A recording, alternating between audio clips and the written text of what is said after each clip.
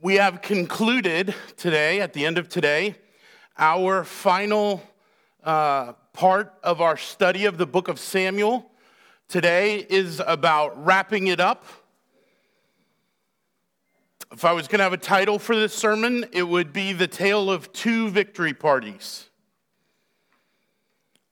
But more importantly, the plan has always been to take a look at the generational transition of leadership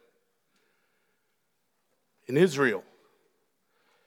Didn't know this week would be filled with the generational transition of Tim Keller, whom I think many know, Harry Reeder, who perhaps belongs more to the PCA than is known by the rest of the world, but also in the same week, a man by the name of Steve Smallman.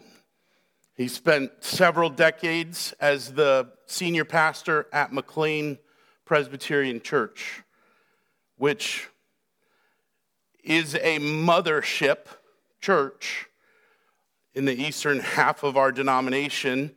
Harry, of course, pastored Birmingham, which is the largest, most highly funded and supported and developed PCA church in the country. We do not grieve as the world does. We grieve with a hope that lives. The same, I would imagine, would be true for the generational transition of having King David finally hard-fought victories over escapes and daring, unbelievable miracles that God had performed. But I imagine as death squeezed its grip on David, there would have been a lot of grief and sorrow and sadness and joy that the God that David served, he would see face to face, which is the greatest of all hopes. One of the things we do as pastors when we're coming to a book with the magnitude and size of Samuel is we begin to lay out, oh Lord, what would you do through the study? We've spent more than 2 years going verse by verse by verse by verse through the book of Samuel. And before we set out on that journey, I'm a big believer in the leadership axiom of you consider how to start based on what the end will look like. You begin with the end in mind. I had one end in mind. It wouldn't be that we would know David. It wouldn't be that we'd get excited about these great stories that we learned in our youth. My sole goal, my sole hope, my biggest prayer is that we would see truly the covenant-making, covenant-keeping God. It's why as we've gone verse by verse, week by week, moment by moment, as often as I have been able to, I've used the name Yahweh instead of just the Lord, because I wanted to remind us of the moments of Moses' life and see them as interwoven and interconnected to the life of Samuel and David, Jonathan, so many others.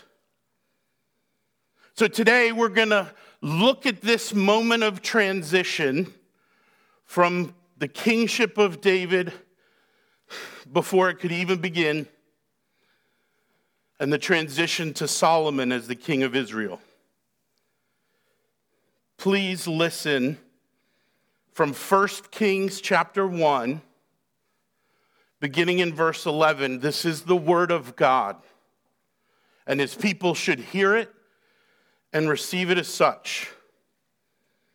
Then Nathan said to Bathsheba, the mother of Solomon, have you not heard that Adonijah, the son of Haggith, has become king, and David our Lord does not know it?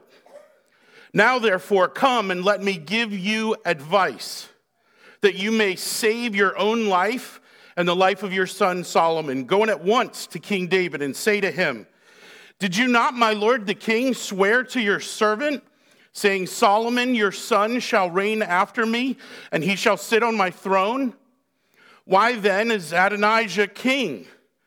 Then while you are still speaking with the king, I also will come in after you and confirm your words. So Bathsheba went to the king in his chamber. Now the king was very old, and Abishag the Shunammite was attending to the king. Bathsheba bowed and paid homage to the king, and the king said, what do you desire? She said to him, my lord, you swore to your servant by the Lord, by Yahweh your God, saying, Solomon your son shall reign after me, and he shall sit on my throne. And now, behold, Adonijah is king, although you, my lord the king, do not know it. He sacrificed oxen, fattened cattle and sheep in abundance, and has invited all the sons of the king, Abiathar the priest and Joab the commander of the army. But Solomon your servant he is not invited. And now, my lord the king, the eyes of all of Israel are on you to tell them who shall sit on the throne of my lord the king after him. Otherwise it will come to pass when my lord the king sleeps with his fathers, that I and my son Solomon will be counted offenders. While she was still speaking with the king, Nathan the prophet came in, and they told the king, here is Nathan the prophet. And when he came in before the king, he bowed before the king with his face to the ground. And Nathan said, my lord the king, have you said Adonijah shall reign after me, and he shall sit on my throne? For he's gone down this day and sacrificed oxen and fattened cattle and sheep in abundance, and has invited all the king's sons, the commanders of the army, and Abiathar the priest. And behold, they are eating and drinking before him and saying, long live King Adonijah. But me, your servant, and Zadok the priest, and Benaiah the son of Jehoiada, and your servant Solomon, he is not invited. Has this thing been brought about by my lord the king? And you have not told your servants who should sit on the throne of my lord the king after him? Then King David answered, call Bathsheba to me. So she came into the king's presence and stood before the king, and the king swore, saying, as the Lord lives, as Yahweh lives, who has redeemed my soul out of every adversity, as I swore to you by Yahweh, the God of Israel, saying, Solomon, your son shall reign after me, and he shall sit on my throne in my place. Even so will I do this day. Then Bathsheba bowed with her face to the ground and paid homage to the king and said, may my lord King David live forever. King David said, call to me Zadok the priest, Nathan the prophet, and Benaiah the son of Jehoiada. So they came before the king. And the king said to them, take with you the servants of your lord, and have Solomon my son ride on my own mule, and bring him down to Gihon. And let Zadok the priest and Nathan the prophet there anoint him king over Israel. Then blow the trumpet and say, long live King Solomon. You shall then come up after him, and he shall come and sit on my throne, for he shall be king in my place. And I have appointed him to be ruler over Israel and over Judah. And Benaiah, the son of Jehoiada, answered the king, amen. May Yahweh, the God of my lord the king, say so. As Yahweh has been with my lord the king, even so may he be with Solomon, and make his throne greater than the throne of my lord King David. So Zadok the priest, Nathan the prophet, and Benaiah, the son of Jehoiada, and the Cherethites and Pelethites, down in Solomon on King David's mule, and brought him to Gihon. There Zadok the priest took the horn of oil from the tent and anointed Solomon. Then they blew the trumpet, and all the people said, "Long live King Solomon!" And all the people went up after him, playing on pipes and rejoicing with great joy, so that the earth was split by their noise. Please pray with me. Our Heavenly Father, we give so much thanks this week. Thank you for faithful men in every generation. Thank you for faithful women in every generation. Lord, we ask that you would continue the work of your holy calling and that you would use us to do it. Father, we pray for boldness. We pray for submission to you and your ways, to your very will.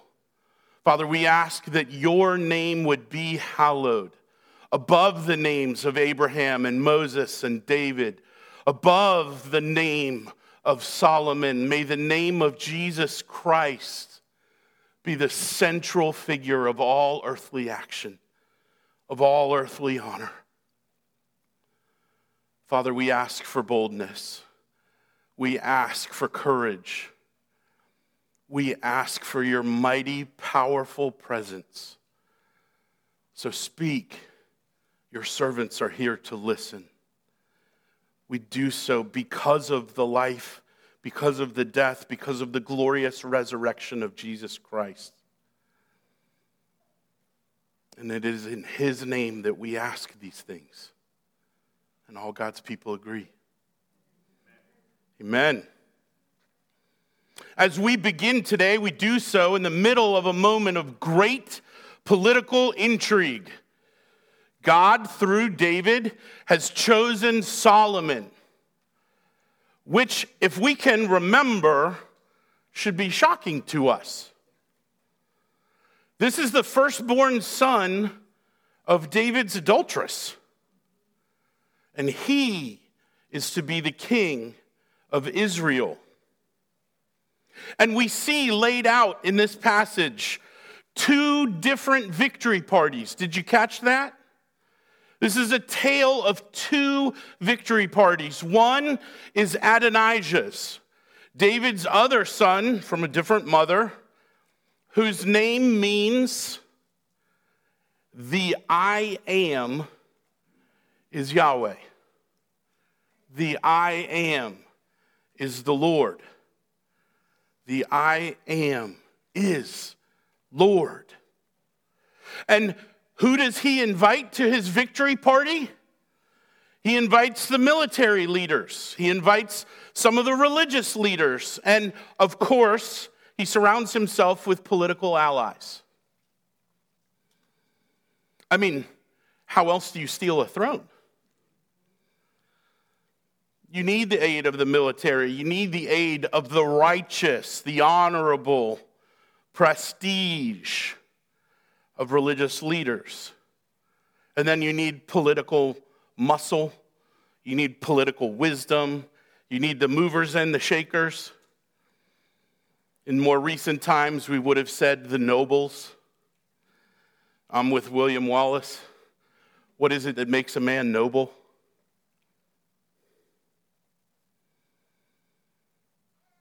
Adonijah thinks he can take the throne because David is old.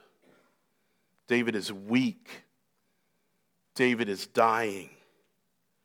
And Israel has had, through the life of David, we've seen tremendous examples of division and disunity, pride and ego and stupidity.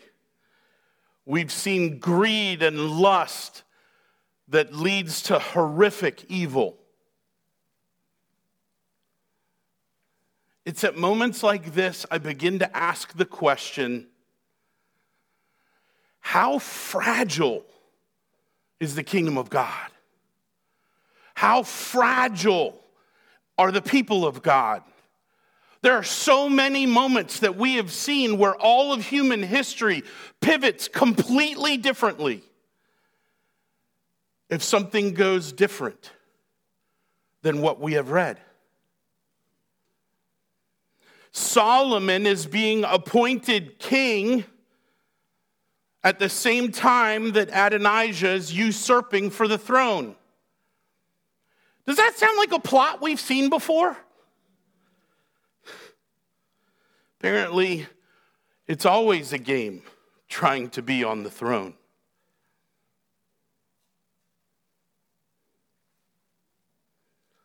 So Nathan the prophet, Bathsheba, the wife, form a plan that is dangerous.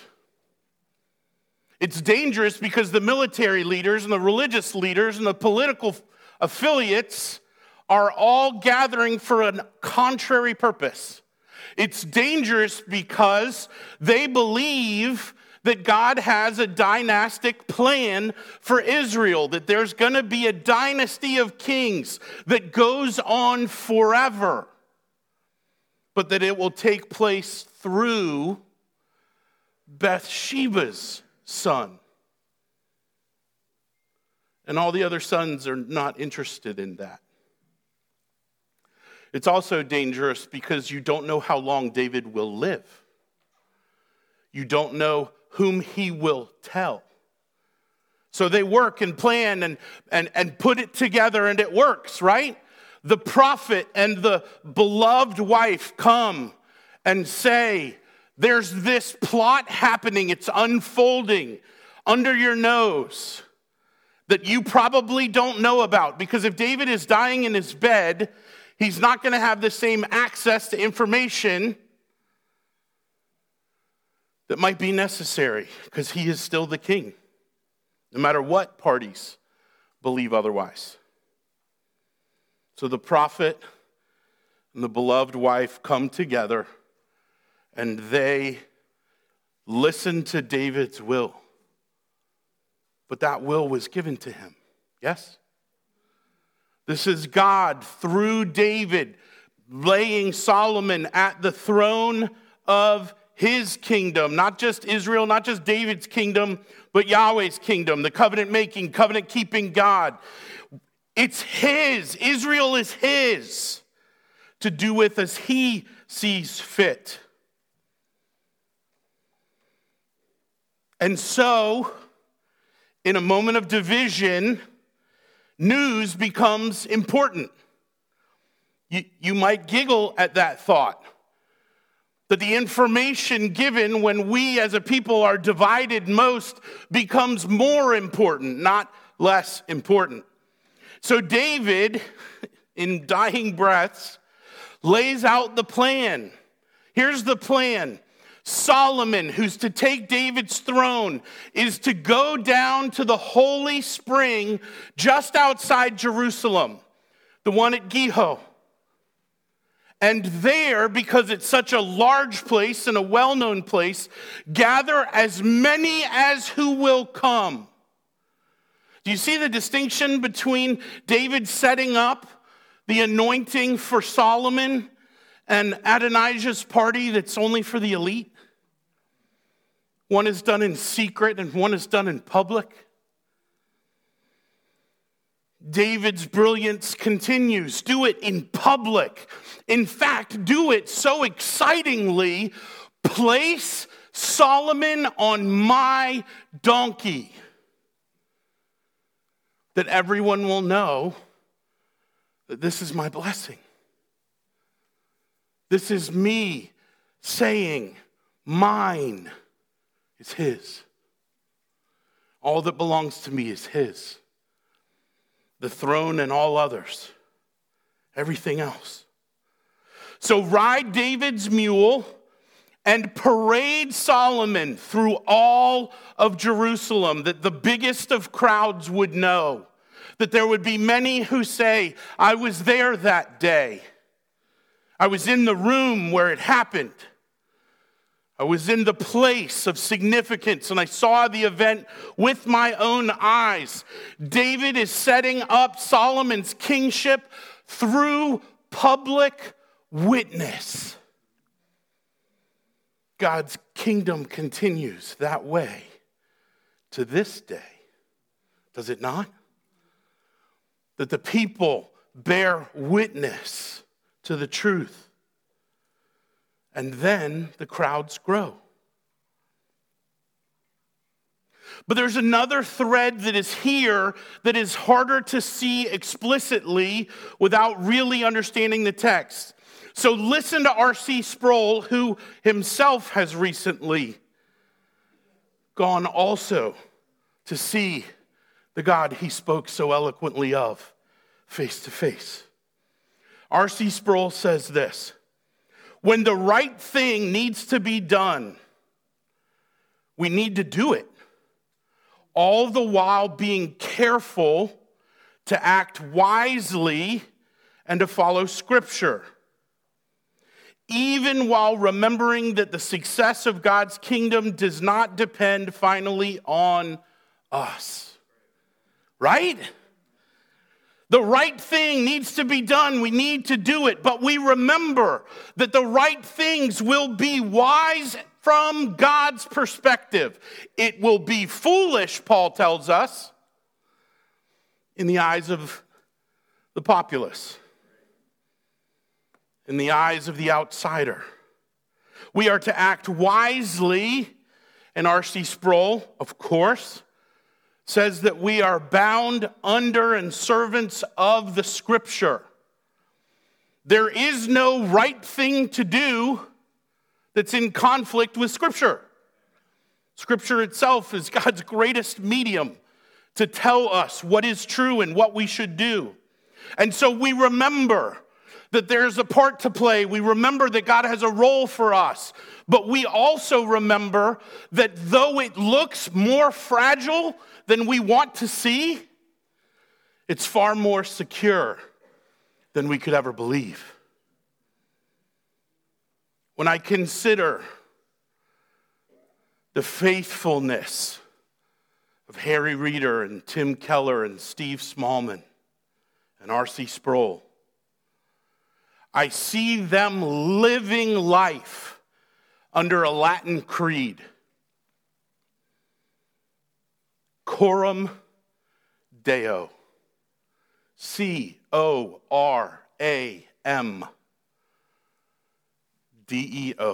Coram Deo. The idea in church history of Coram Deo, of this idea of the face of God, Coram Deo, it means that we live our lives in the presence of and before the face of God. That in all that we do, in all that we say, in all that we want, we do so before Him. And for some of us, that creates a shrinking. If you here live all of your life before the face of God and your heart shrinks and your shoulders drop and your chin hits your chest and you're filled with shame, dying to wipe things that aren't there on your forehead, then you should know that you are in shame. That you are in a state of shame. Because of past sin, because of current guilt, because of idealized rebellion. Coram Deo is that you live your whole life before the face of God. So I'll give you 3 ways to think about this. 1, you live your entire life in the presence of God. He's everywhere. The psalmists love this idea, do they not? Where can you go to escape? There's no mountain high enough or sea deep enough to hide you from the eye of God. So we live constantly and joyfully our entire life in the presence of God. That's 1. 2, we live under the authority of God. We are not our own masters. We live under the authority of God. And 3rd, we live unto the glory of God. The Lord taught us this at the beginning of His prayer, did He not? Our Father who art in heaven, hallowed, famous and honored be your name. To live, coram Deo, is to live your life, your whole life, not part of it, not a piece of it, but all of it, in the presence of God, under the authority of God, and to the glory of God. This requires intentionality. If I see the great men who have influenced my life and my thinking, my choosing and my loving, I see their intentionality. The intentionality of daily life, the intentionality of relationships cultivated over many years of habits of drawing near to God through prayer and scripture and devotional songs and more. We very rarely see the benefits the first time we do something, or the 5th, or even sometimes the 500th. There are things that God commands that he also provides that will leave us to live before the gaze of God in joy. In joy. How many times do you hear these thoughts of living before the face of God, shoulders down, chin down, eyes awkward and scattered? You are living like Peter, face down in the floppy boat of fish, in the presence of Almighty God, thinking that God needs to go. Instead of thinking, my shame must be given to that God who stands before me. Coram Deo. Intentionally and joyously living before the gaze of God. If all your punishments are gone,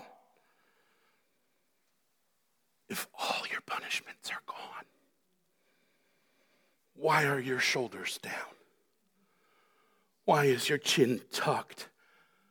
Boxers learn to tuck their chin. Do you know why? So they don't get knocked out. So the nerve in your jaw is not activated. They keep their chin down because they're expecting to be hit. I think many of us live our life in Christ, chin tucked, waiting for God to smack us around again. And if that's true of you, I have the best news you'll ever be given. I got the best news that you could ever imagine. You have more to see in the cross of Christ. He was beaten by the wrath of God. He was struck with our sin and bears on his body the punishment that we deserve. Your instinct is right. Your action is wrong. The instinct of God is holy and other and transcendent and greater and better, and I am unworthy. Yeah. But that doesn't tuck our chins. It should raise our voices. We should be a people who speak the glorious grace of God into the lives of the people around us, our friends, our coworkers, our classmates. The Lord Almighty lives. And I know his stories.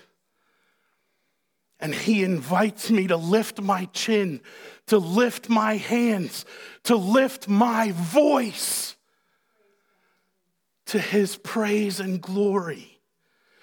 Why do we end every church service singing the doxology and giving a good word?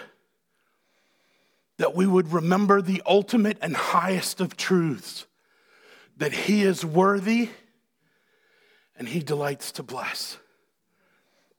If you hear the words, live your life before the face of God, lift up your hearts and carry your shame into this room. How many people carry burdens and guilt and shame and drop them at the doors of church week after week after week, unwilling to bring that shame in here for fear of man's judgment.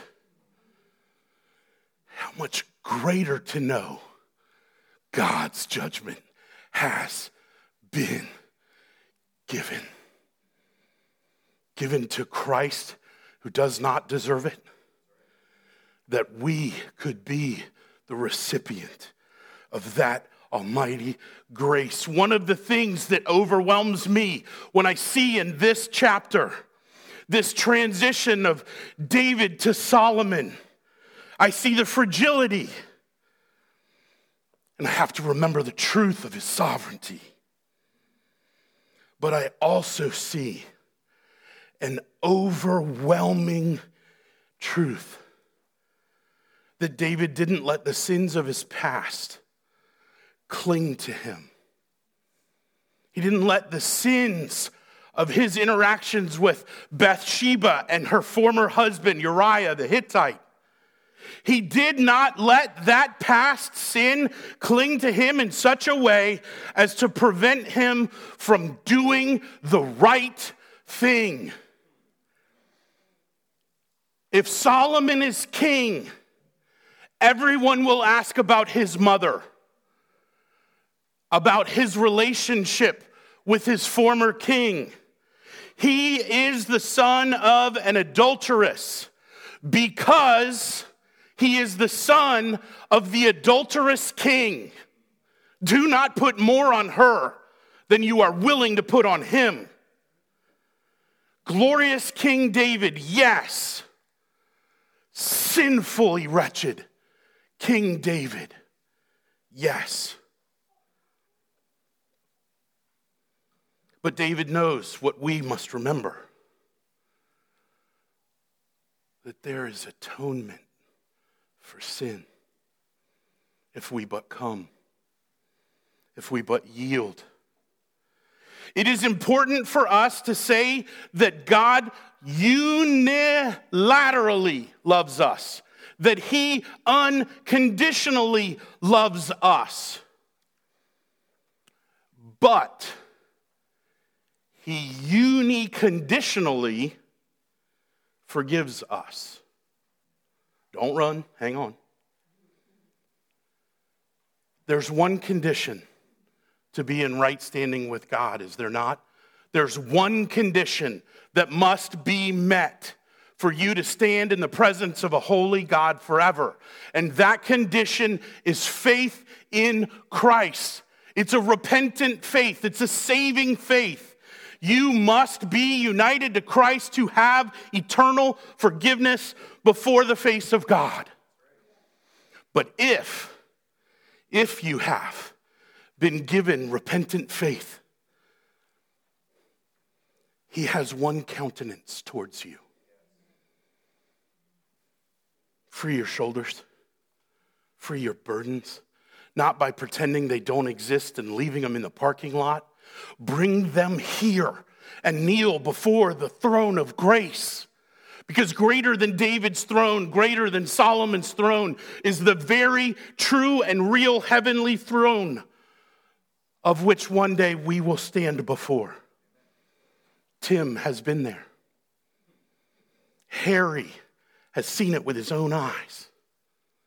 Steve, a man of incredible piety, a man whose name will be forgotten very quickly, laid a foundation for World Harvest, has been a significant part of Jack Miller's legacy. R.C. Sproul, how many of you owe a debt of gratitude to God for the pen and the voice he used, for the words he spoke and wrote?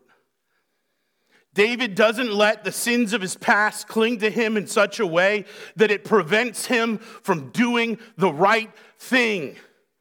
It is James 4:17 that says, "So whoever knows the right thing to do and fails to do it For him, it is sin. Literally, yesterday afternoon, my family was gathered on our kitchen table, and we were thinking about God's word together and praying with one another. And we talked fairly extensively about the difference between sins of commission, when you cross the line, when you do what you're not supposed to do, and also sins of omission, where you didn't do what you were supposed to do. This is why we've inherited ancient prayers from the early church that remind us to confess, Lord, forgive us for what we have done and for what we have left undone. Omission and commission. If you know what the right thing to do is and you fail to do it, it is sin. Well, where does sin belong? At the cross. On his shoulders. Borne out in his flesh. Most of us fear punishment. And so we become practical in how we live. Most of us fear the punishment of our parents for a time, and then we fear a different kind of punishment. We fear the punishment upon our reputation. Is David's reputation marred further because Solomon will be king? It could be. But it's still the right thing. It's still the right thing. So he does what is right. Wait for it. This time. And Solomon will do things that are right. And Solomon will do things that make his dad look like a small-time sinner. But they have the same Savior. Doesn't really matter how big the pile of your sin is. Doesn't really matter how big the pile of your righteous works is. Put those things bundled together and run to Christ. Leave that stuff right where it is, because it doesn't belong to you anymore. Go to the bosom of Christ. When I think about this procession and when I think about what it means that Solomon is going to be anointed and made king, declared king, that David is still alive as Solomon is made king, the torch literally, physically passed from one to the other. Does that preserve the kingdom of God? Trick question, Pastor. Yes and no. It does because it's his will, and it doesn't because he might have had a different will. But his will is always trustworthy, always right. Many of us see what it means to live in the face of God, live before the glorious face of God, the glorious and joyful countenance of God in such a way that we fear punishment. Are you kidding me? How often are Christians charged as hypocrites? I dare you to put that charge on me. I dare you to put that charge on me. Do you know why? I'll be the first to tell you my sin. And if you show me my sin, I'll be right there with you on my knees, wanting transformation, restoration, renewal. And if I do that imperfectly, hound me, love me, speak, grab hold, use duct tape if necessary. Because I want to live before the face of God in all that I do and all that I say. So there is a question that comes, and I learned this question from Harry Reeder, that to live cor diem is to ask the question, what is the next faithful thing I can do? How many times have you been in the pit?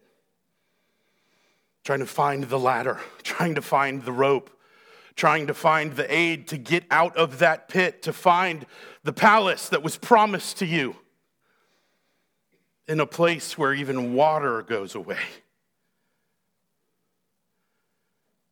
It can be really hard to do the right thing. Ask David. Study the book of Samuel. It can be really, really, really hard to do the right thing, but failing to do the right thing because of potentially negative consequences doesn't absolve us of the guilt if we fail to act.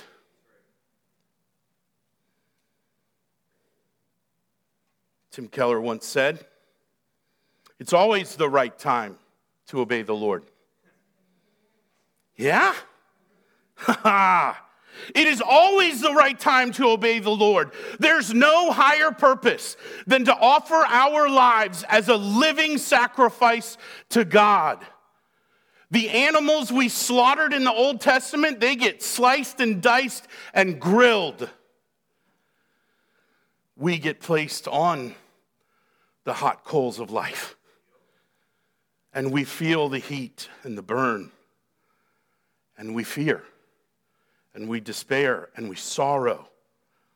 And the Lord is with us all the way through.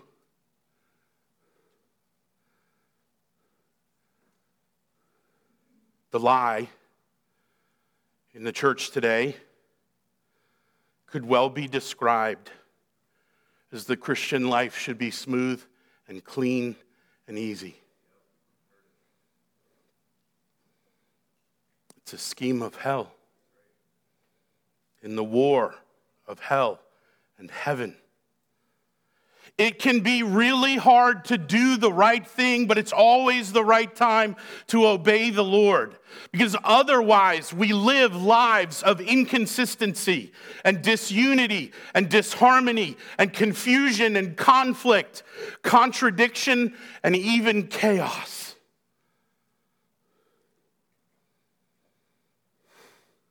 It's always the right time to obey the Lord. Coram Deo means that we live humbly before God and against defiance. That all of life is lived.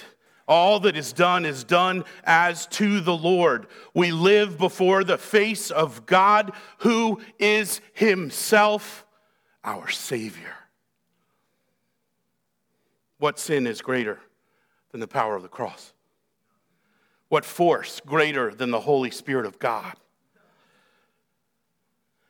And I ask you to compare the two parties in this text.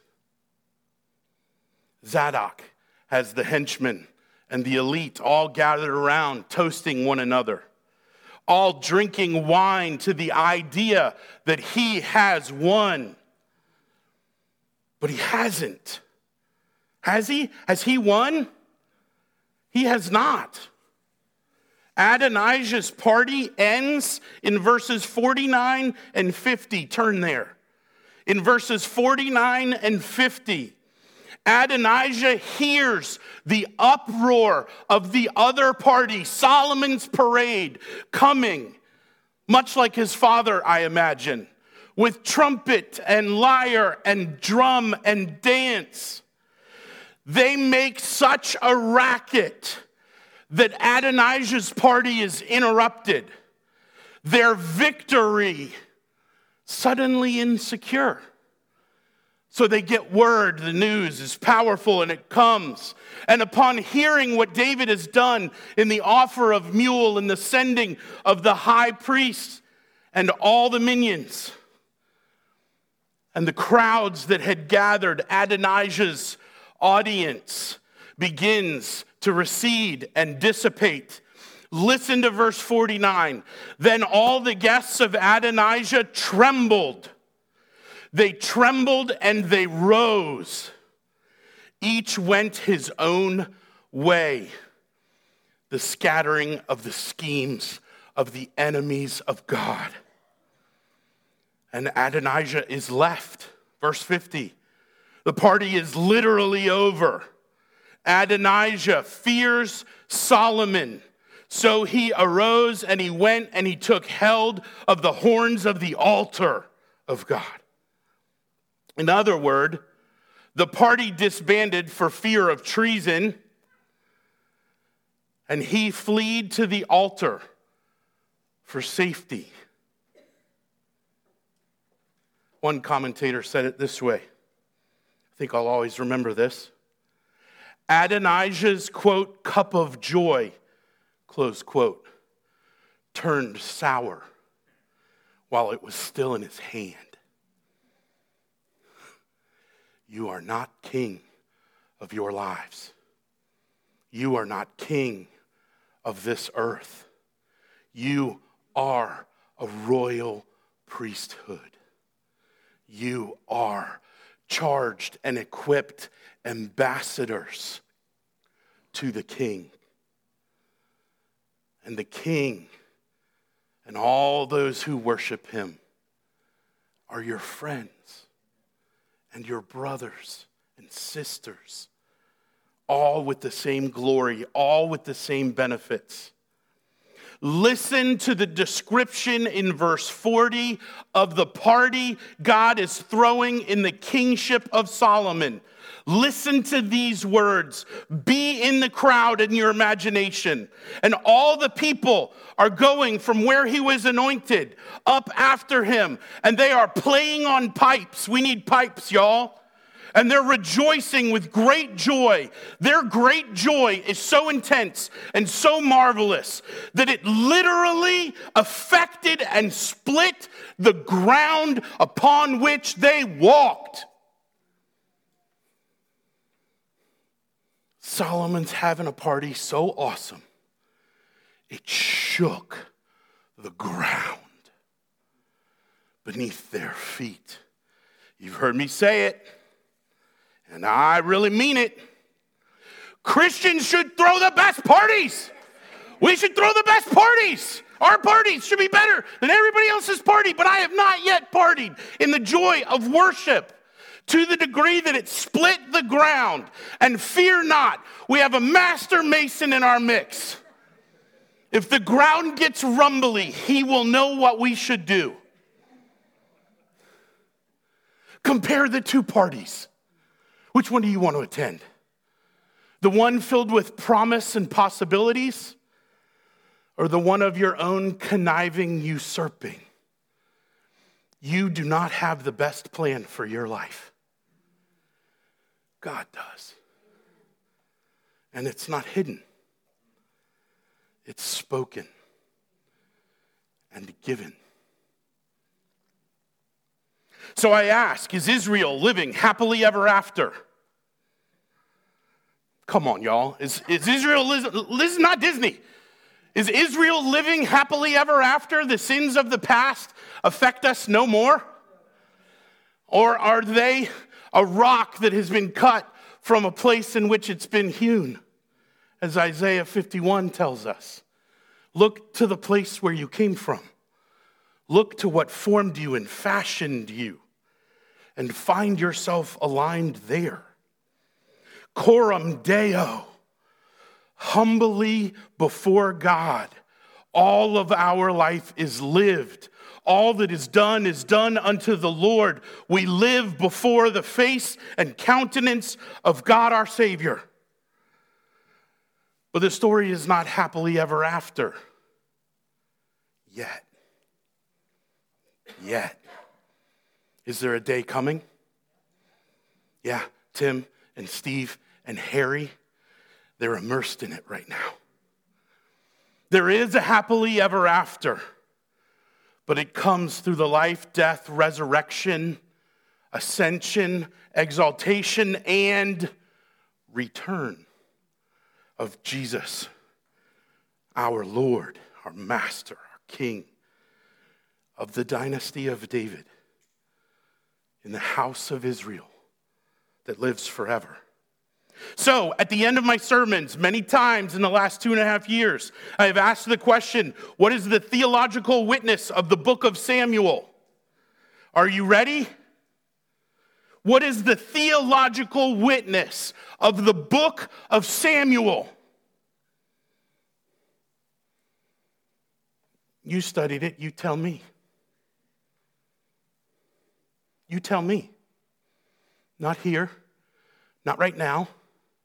I kid you not, I want a video of your answer. I want an email of your answer.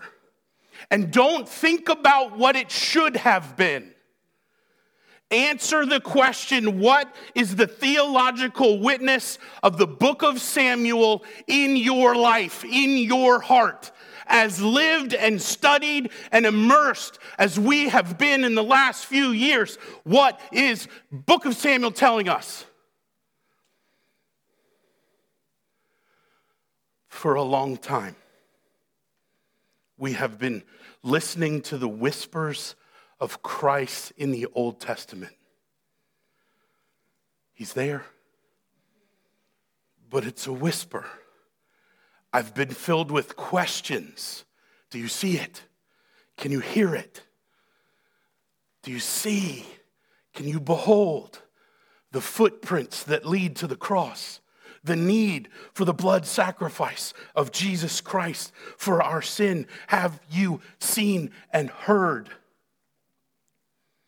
Our job is to inspect the scripture, to be able to explain them, and to see that explanation integrate in our life, and to lead us in adoration.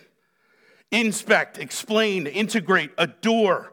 Because our greatest and most lasting joys are found in our union with Christ. We're going to study the book of Galatians next. We're going to study Paul studying the Old Testament. And we're going to zero in on that tiny little mustard seed. Tiny little mustard seed of what is the gospel, in hopes that it will grow into a tree so large and strong that it shapes the garden that grows around it.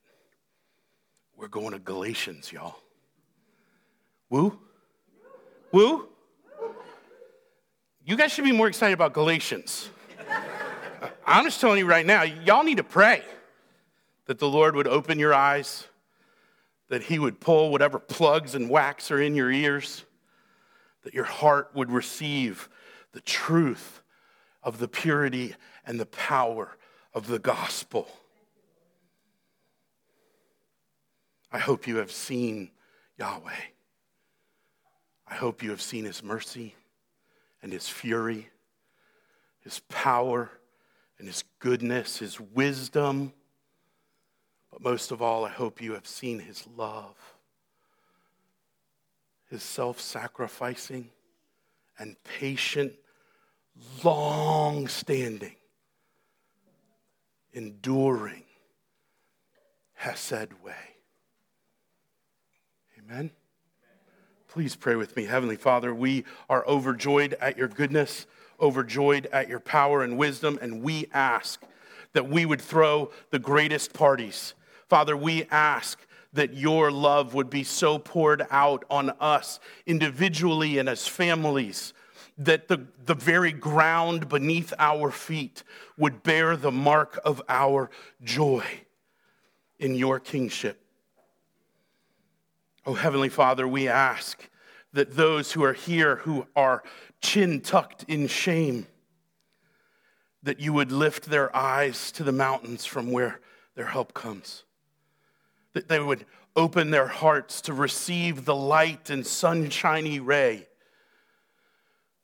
of a cleansing wash that leads our voices to sing. Come and hear our praise. Come and receive our joy and gladness in song and instrument in the very voices you have given us to praise you. Lord, may the rocks not cry out because we delight to do so. Use us, O Lord. Make us men and women who live coram Deo. May we live before your face in such a way that your presence is goodness, your authority is freedom, and your glory, our highest honor to see and embrace. Come, O Lord, rock us in Jesus' name. And all God's people agree.